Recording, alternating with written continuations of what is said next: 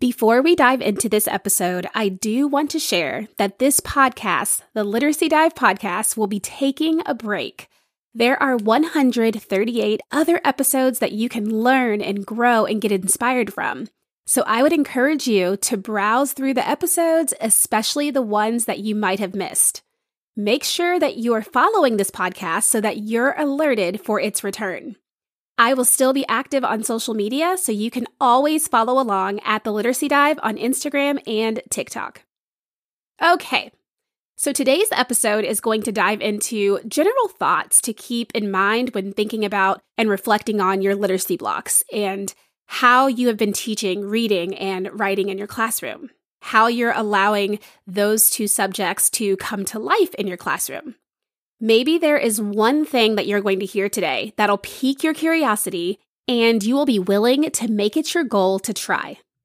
If you are ready to dive in to just some best practices, some thoughts and ideas surrounding reading and writing in upper elementary, I will meet you inside. Welcome to The Literacy Dive, a podcast for teachers who want to take a deeper dive into all things reading and writing. I'm your host, Megan Polk. My number one passion is, you guessed it, all things literacy and supporting teachers like you. Join me each week to learn teacher tips and actionable step-by-step strategies to help you grow as an educator. Are you ready? Let's dive in. I will let you know now that this episode is going to be pretty conversational, me just sharing thoughts and experiences with you. No true flow, but it will be on topic, and I'm going to do my best to transition well into each key point, so just follow along with me. If you are new here, welcome to the Literacy Dive podcast. I'm so thrilled that you're here, and like I said in the intro, there are so many episodes, solo episodes and guest episodes that are already recorded for you, ready for you to listen to. So if you have not listened to those episodes, I encourage you to go back and give them a listen. Now, there are many ways to support upper elementary students when it comes to reading and writing. And I just want to kind of go through a few ideas, and I want you to think about and reflect on, is this a practice that you're doing, or is this something that you might be able to try? Now, all of the things that I mentioned, you may not be able to implement, and that is okay. But there might be something that I mentioned that you can implement, and that is what we want to get to today. So the first thing is going to be pretty general. You might have heard this before, but providing opportunities for students to read for pleasure. When you allow students to read for pleasure, it's one of the best ways that you can improve their comprehension, their vocabulary, because they're not being forced into a certain text that you are providing for them. And whenever students are able to read for pleasure, they're going to want to explore deeper. They might want to read a variety of genres, including fiction or poetry, nonfiction. And so something that you could do to implement for this reading for pleasure is Dear Time. Now, I had that before as a student, and I've done this before as a teacher, but it's DEAR time. Drop everything and read. I love implementing that into the classroom, and I do it very, very spontaneously. There have been years where I have had it in the morning or I've had it at the very end of the day, and so students knew that that time was coming and they got really excited about it. But then I started just doing it random times through the day, and students really loved it because it was so spontaneous. So all that looks like is whatever you're doing, whether it's math, writing, reading, whatever subjects, social studies, science, in the middle of the lesson or once you get to like a stopping point, you'll just call out dear. And they know that at that point in time, they drop everything and read. So they drop their pencils, they put down their papers, and they can get a book and just read for enjoyment. I usually give them about 5 to 7 minutes, and this is also really great just to provide that mental break because students are learning so much in the classroom. So it's also great just to kind of let them like regroup and calm down, but they're in the middle of a book. So that is something that you might want to try. And that's going to be awesome too, because if you provide a box of books or a shelf of books, you can make sure that you're including poetry and biographies and different forms of genres that are going to be written in different ways. And so with this, you also want to help your students develop a writing routine as well. Now, with this, you want to encourage students to write every day, even if it's just for a few minutes. It does not have to be a big, long essay every time your students pick up their pencil and get a piece of paper. But having little moments of writing time is going to help to improve your students' writing skills overall, and it's going to develop a love of writing because they're not forced into doing 45 minutes of straight writing every single day for that fun type of writing time. Now, with that, I like to do DEAW. Now, it does not really sound out to a word like dear, but that is drop everything and write. And this just means setting aside time for students to write daily. And they can write whatever they want. And this can be structured or this can be spontaneous. But whatever this is, you have to know that these practices, even though they're just a few minutes, are going to compound and compact, and it's going to enhance your students' abilities. Because if you take 3 to 5 minutes and you multiply that by the school days that you have, that is a lot of hours of practice and exposure that your students are getting in bite-sized chunks. So I love implementing DEAR and DEAW, drop everything and read, drop everything and write. Now, you also want to talk to your students about what they're reading, about what they're writing. You can ask them questions about the plot, about the characters, about the setting, about the theme of the books that they're reading. This is going to help them to think more deeply about that text and not just surface level because they're reading the words, and it's going to develop their critical thinking skills. So you prompting them and having them actually have to think and apply those skills with their book is going to help strengthen them as a reader. And you do the same thing for writing. Many of your students have a story and they want to share it, but it is pretty intimidating and tough and rough to get the whole story out on paper in written form.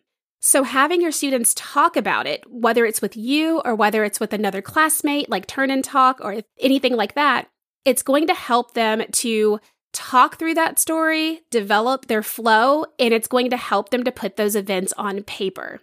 You can also give them graphic organizers to help them organize those thoughts, but the whole key point here is that you want to engage your students in talking about what they're reading and talking about what they're writing before, during, and even after they are doing the reading or writing.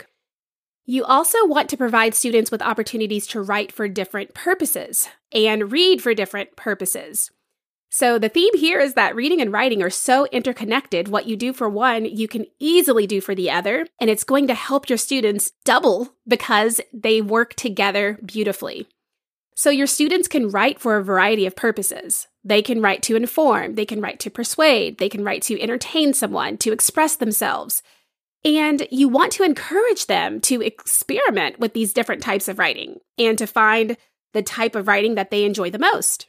But in order for them to understand and to know what are my options of what types of writings I love most, they have to be able to get that exposure, and that's where reading comes in. So make sure that you are having a variety of text and a variety of different authors that write in certain ways to show your students and to model what that writing can look like. And then once they've had exposure, they can definitely find what they enjoy most, and that might be what they choose to write about whenever you do drop everything and write. But you can incorporate that same idea of writing to different genres in your small groups for reading. Find the time to embed those quick opportunities, and you do not have to implement writing about reading every single day, but you definitely should think about, is there 1 or 2 times during the week, or can I do it every third time that I meet with this group, we're going to do a written response about the reading. And this is going to be a way that you can definitely monitor comprehension, but also get them to write, and it's not going to be a very long response at all. I am briefly interrupting this episode to paint a picture for you. Imagine this. your students engaged, focused, smiling, laughing, eager to share, not even looking at the clock, and all of this because they are truly enjoying the craft of writing. This is a result when you begin disguising writing in a way where students have maximum buy-in, but don't even realize they're actually doing it. These daily writing disguise routines can be done in just 10 minutes or less each day and will increase stamina, build confidence, provide opportunities for writing skill practice, and will leave your students craving more. So who's ready to eliminate the moans, those groans, and maybe even tears? If that's you, go ahead and head to theliteracydive.com/disguise to learn more about these daily writing disguise collections. The next thing that I want to kind of go into, because let's say that you are implementing all of these different things that I'm sharing so far. Well, you want to make sure that you're giving feedback to your students. Feedback is going to help your students to improve their writing and to improve their reading.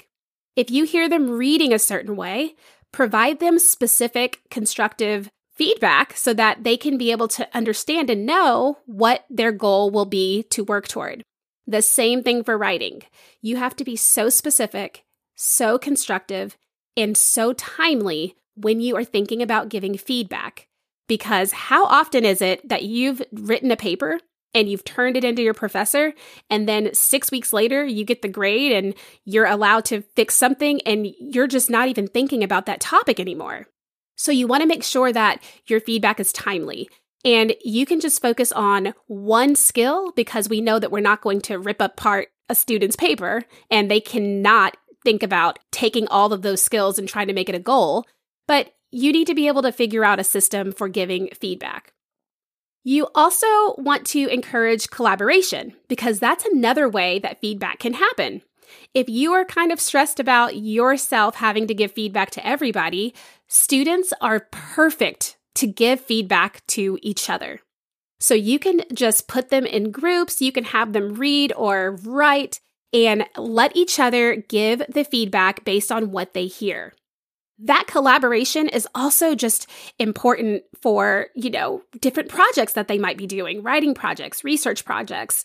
And this can just help them to learn from each other and to improve their writing skills and their reading skills overall. I mentioned earlier about just providing a variety of, let's say, text, especially if you want to ask your students, well, what type of text, what type of genre do you like the most? And they have to understand and know and get exposed to the different types so that they can actually accurately choose. So with this one, you want to provide a variety of writing and reading tools and resources as well. So aside from the text, you also want to think about, is there an opportunity to allow your students to use computers to type? Is there an opportunity for you to put their writing on a flash drive and go print it somewhere so that they can get their written form in print? Is there a way that you can bring in other writing materials that are just going to make writing more enjoyable for students? What I'm getting at here is that we can go far beyond teaching reading and writing in traditional ways.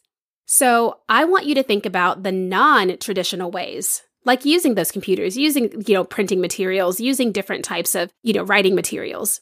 But also, with those computers, they're not just good for typing, but they're also good for reading text and reading books.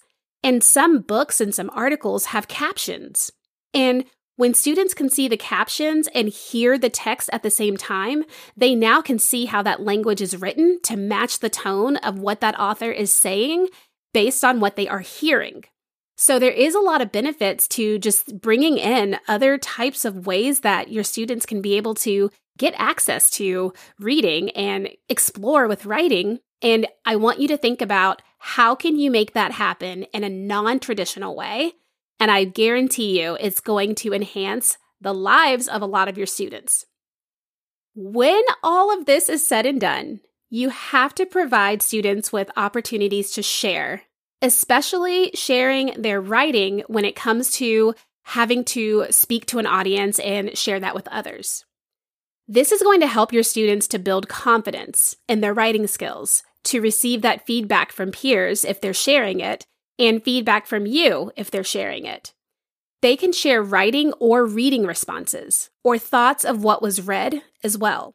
So it's not just in the writing block. You could also do this in the reading block, but it's so important for you to have your students speak and read what they've written. A lot of the time, if your students are reluctant to write, if they start knowing that they're going to get an opportunity to share, I don't know very many students who, once they're comfortable in the classroom, don't want to share. I've just had kids that always want to share. And so you have to have something written if you want to share. So if they know that the process is going to be that they can share information, then they're probably going to produce the reading responses, the writing responses that you need. You also can think about celebrating student successes. It's important to celebrate because they are working so hard. And even if they don't fix everything, the goal of what they were trying to work on should be celebrated. This is going to ultimately help them stay motivated and continue to improve their writing and reading skills. And the ways that I've done it for writing is I've had publishing parties where once we get done with the genre, we kind of make it a big deal. I print their writing or I photocopy it and we make it like a book. We put it on our desks. I might have some juice boxes and, some graham crackers or some type of snack. And a lot of the time, my students would get dressed up because it's like a party. So we definitely like to do that. But other things I love doing is being able to shout out students. So if you have a student who's working so hard or who finally mastered a skill, I like to stop in the middle of like the reading or writing block and say, friends, I apologize for interrupting your reading or your writing, but I have to share what so-and-so just did. And that is going to make your student beam, and it's going to make the other students want to work hard because they want a shout out too. So you can just kind of think about incorporating different ways to celebrate successes. It does not always have to involve money. It does not always have to involve a big party. It could simply be shout outs and allowing students to share their writing, and then letting kids or yourself give them some positive feedback. You also just want to be patient and supportive. It takes time for students to develop their reading and their writing skills. It just does. Being a really strong reader or writer is not something that just comes naturally. So we have to make sure that we are exercising patience and that we are providing them with enough opportunities to be able to learn and grow, but you want to just be supportive, whatever that looks like. I have found that support could even be by way of what you're giving them. If you know that your students are having a hard time with writing a paragraph, is there a paragraph frame that you can give them to where they can write down the sentence starter, they will fill in the blanks with their own thoughts and ideas, but at the very end, they now have a paragraph? Is there a sentence stem or starter that you could give that's connected to a certain reading skill? That way, if your students are wanting to reflect or wanting to respond, they're responding accurately using the grade level text and the vocabulary. So think about ways that you can just provide support and understand that just like when you get support, once you have that skill mastered, you don't need that support anymore and they will naturally wean themselves off of it. But I just want you to think about being patient, being supportive, and what that could look like. It can look a variety of ways, but just know that that's going to help and assist your students. I hope you can think about some of what I've shared and just really kind of reflect on your practice and see, is there something that you can embed or include to make that experience even greater for your students? And if so, I would love to know what it is. So just send me a DM, let me know what it is you're going to work on so that I can be able to celebrate and support you as well. Ultimately, as we're wrapping up, I just want to remind you that, students have a voice. Students want to be heard. And so anytime you can involve your students in decision making, asking them what they're interested in, asking them what should we do for this, it's going to give them the buy-in that they need. So find those opportunities where you can be able to engage your students in making the decisions and ultimately being able to learn through that decision that they've made. I am so excited for you to be able to just continue your learning, continue your growing, and think about how you can just make reading and writing enjoyable, fun, achievable, and being able to allow students to experience success. I am rooting for you. I'm always here to support you. So know that if you have questions or if you just want to run an idea by me, I love talking with teachers. So do not hesitate to reach out to me on Instagram or by email, and let's really talk about what it is that you're working toward so that you can experience that success as well. Again, there are 138 previous episodes to this one that I would love for you to just go back in time and take a walk down memory lane and just see what is out there for you. Each of the episodes have titles that are very clear and concise. There's also show notes on my website if you need a summary before you decide to invest the 12 minutes, 15 minutes, 20 minutes into that episode. So definitely make sure that you're reading the show notes, getting a good idea of the key points, the summaries, and then play that episode. Thank you so much for always tuning in, listening, and for mostly supporting me and this podcast. I cannot wait to join you again soon. Thanks so much for tuning in today. Come hang out with me over on Instagram at The Literacy Dive. I would love to hear from you in my DMs. If you are enjoying this podcast, be sure to hit that follow button and share this with a friend. I'll catch you in the next episode.